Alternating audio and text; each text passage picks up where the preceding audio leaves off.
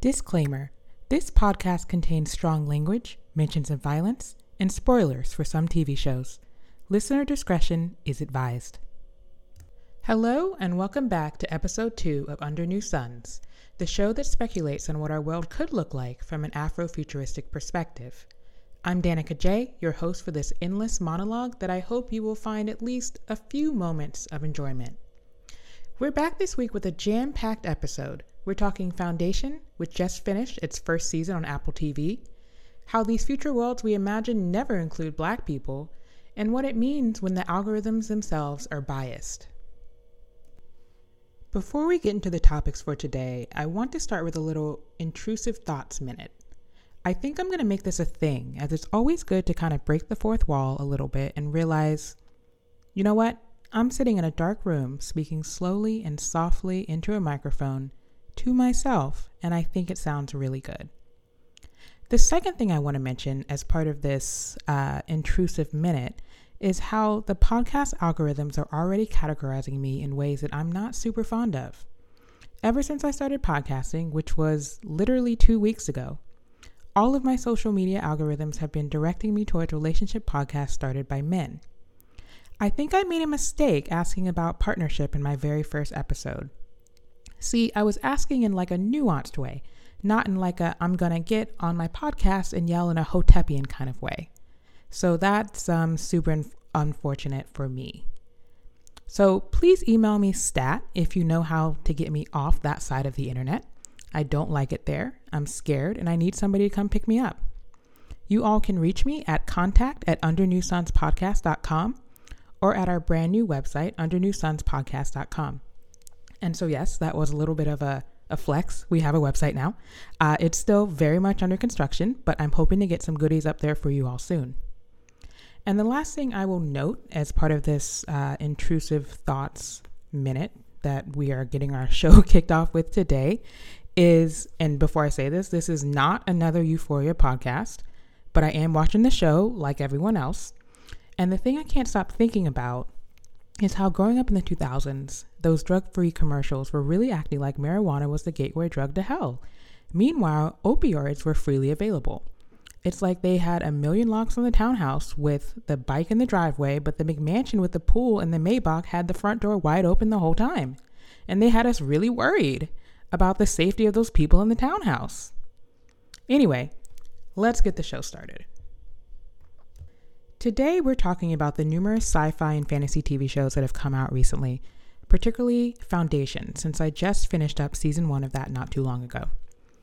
I feel like this show kind of flew under the radar because I've been asking everyone I know who's into this sort of stuff, and they're all like, what's that? So at this point, I finished season 1 of Foundation, and again, this is a spoiler alert. Spoiler alert! So I've done my civic duty. If you are still listening at this point, that's on you. Anyway, so season 1 of Foundation.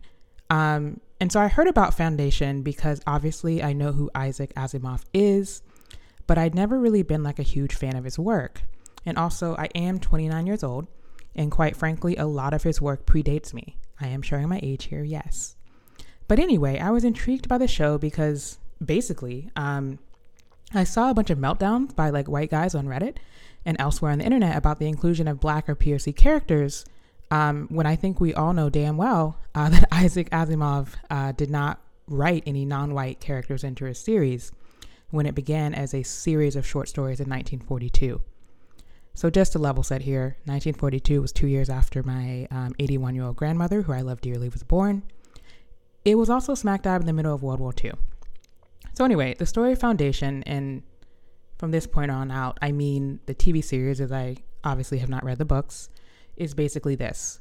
There's a few intersecting storylines, one with a guy named Harry, who is a genius math philosopher guy. And so the people in this time period don't really seem too well versed in math and science, so they feel like whatever he's doing is like the devil's work or something. Then we have Gail, who is a young woman from a planet that literally fears math and science, to the point where they killed off all their people who had the audacity to open a book. And then lastly, we have the Empire storyline. So the Empire is actually 3 people, and they are clones of each other. And this is because way back when, the original empire, Cleon the First, decided that in order to bring stability to the galaxies, they had to make sure that there was no like drama around transition of leadership. So he was like, let me just clone myself over and over again because that makes sense. If it's always me, then there will be no fighting with me. So I guess that was his thought process or whatever, right? So anyway, Harry, using his special math skills, very special in this TV show, makes predictions. And he determines that the empire will fall in however many thousands of years. And so me as a viewer, all empires fall. That's how that works. America, are you listening? But anyway, in the show, this is so shocking and so threatening to the Cleons that they have Harry arrested along with Gale, who, for plot reasons, becomes involved in this. They expel Harry, his followers, and Gale to a planet called Terminus. On this planet, Harry, because he's like this guy who sees everything coming from like 100 miles away, is working on a plan with his followers called the Foundation, which is by the end of season one anyway, it's supposed to be the one way to save the galaxy after the Empire falls. Anyway, that's the whole gist. If you want more details, you can watch it on Apple Plus TV. Also, as a quick side note, as I just said that, I was like, is it Apple Plus TV? Is it Apple TV? I mean, I guess it really doesn't matter. But the reason we're talking about this today is because I think, especially when you consider the backdrop of when these stories were originally written, it makes for an interesting thought piece for me anyways, an African-American woman coming to you from 2022. As I mentioned earlier, anytime I see white fanboys melting down about some racialized casting choices for movies, TV, whatever, I gotta lean in and see what it's about. I gotta do my civic duty. So right off the bat, I will say that I was genuinely surprised to see not one, not two, but three Blackish main characters. We have Gale Rache, who is actually Dean from Harry Potter. I'm happy to see him working after How to Get Away with Murder because his story arc there was honestly not the best. And then the Warden. And before y'all end up in my DMs, let me be clear about something that you should know about me. As a Black woman, I am well aware of the erasure of dark-skinned Black people, women in particular, and the inappropriate substitution of biracial women, who are, for the purposes of this conversation, Black and something else, for Black women in both actual historical narratives and in fiction. I do not want to contribute to erasure, so that's why I'm being hyper-specific here, and that's why I'm calling them Blackish, because Gale and Rache, as actors, are both biracial. I'm not so sure about the actor that plays the Warden, as I'm not familiar with them or their work. Either way, in the story, none of the races seem to be relevant at all to the plotline, although I did peep that they put all the Blackish people on the planet that worships religion and kills all the smart people. I can't decide if I want to get Twitter fingers about that. Probably not. I don't think it's that big of a deal, but just an observation. And as someone who originates from the South, I honestly feel like there could be an angle and some commentary there, especially if you want to talk about decolonizing Christianity. But I don't even have to look up who the showrunners are. I know that was not the point being made here. So we can move on.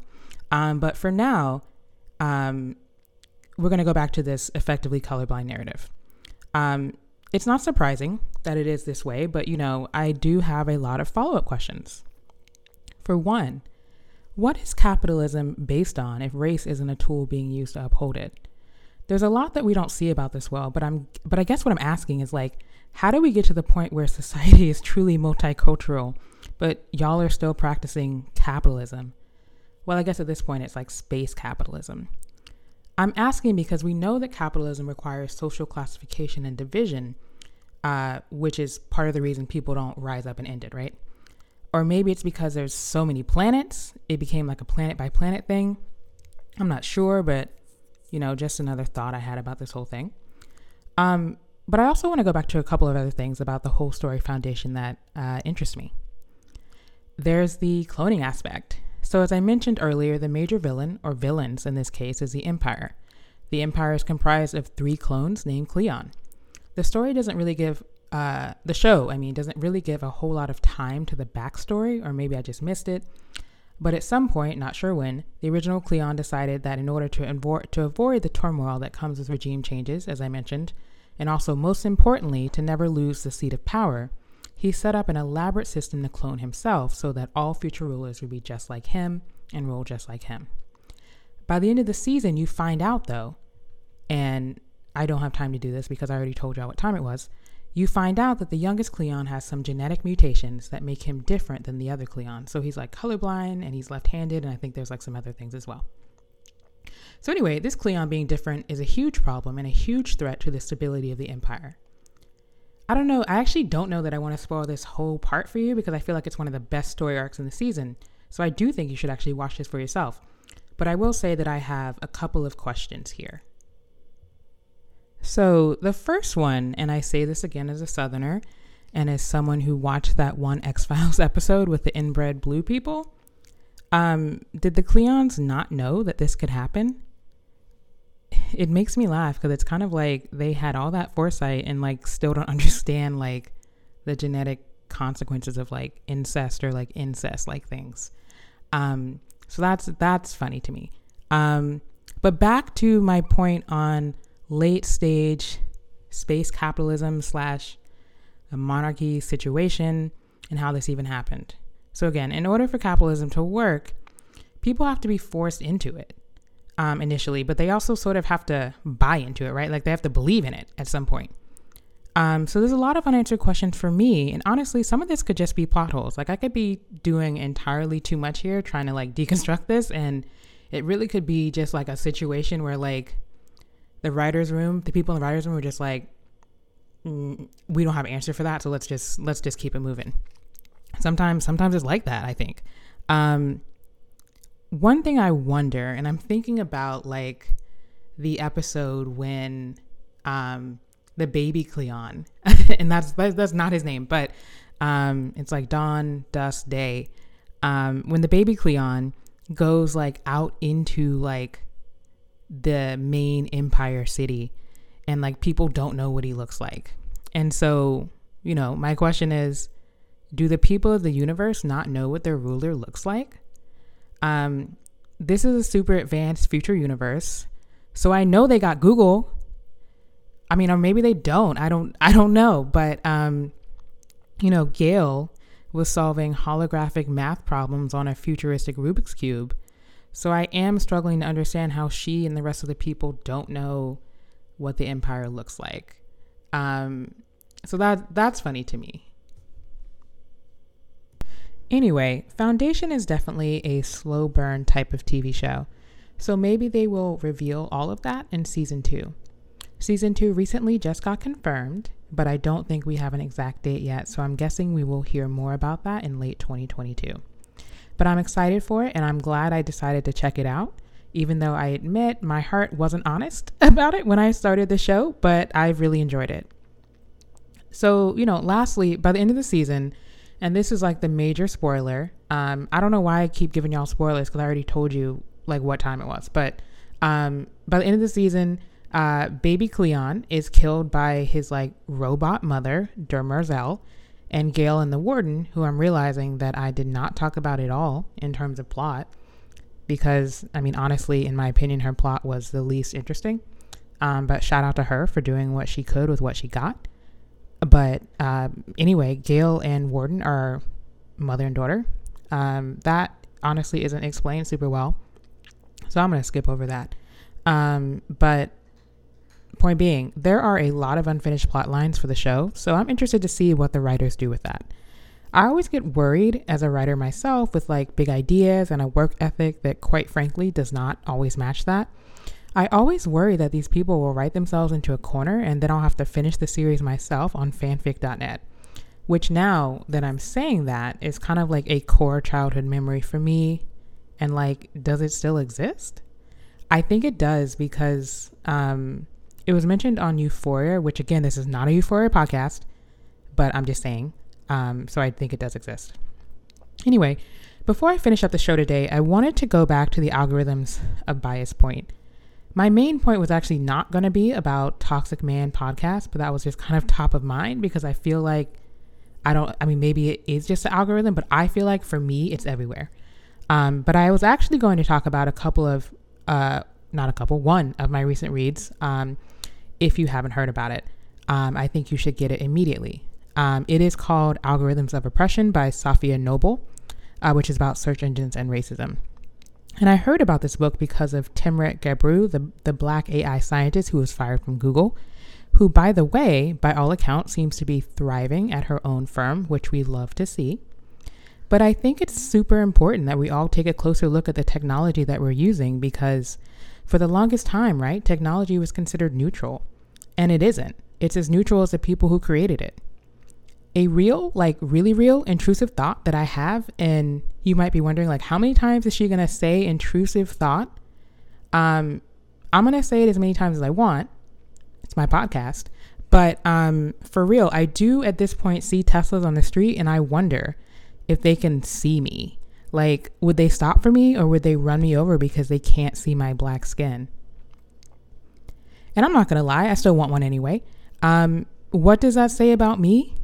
The same thing it says about you, listener, that personal choice is not going to end inequalities or inequities, because when it comes down to it, I'm going to get on this podcast and talk about dark technologies, and then I'm going to show up at the Tesla dealer and be like, I still want this car. Can you make sure it knows who I am specifically? And that's going to be good enough for most people. And on that note, happy Black History Month. This year's theme is health and wellness, so please take care of yourselves. Which I know is really, really hard during these times, but please try just a little bit. Thank you again for joining me for episode 2 of Under New Suns. I'll see you next time.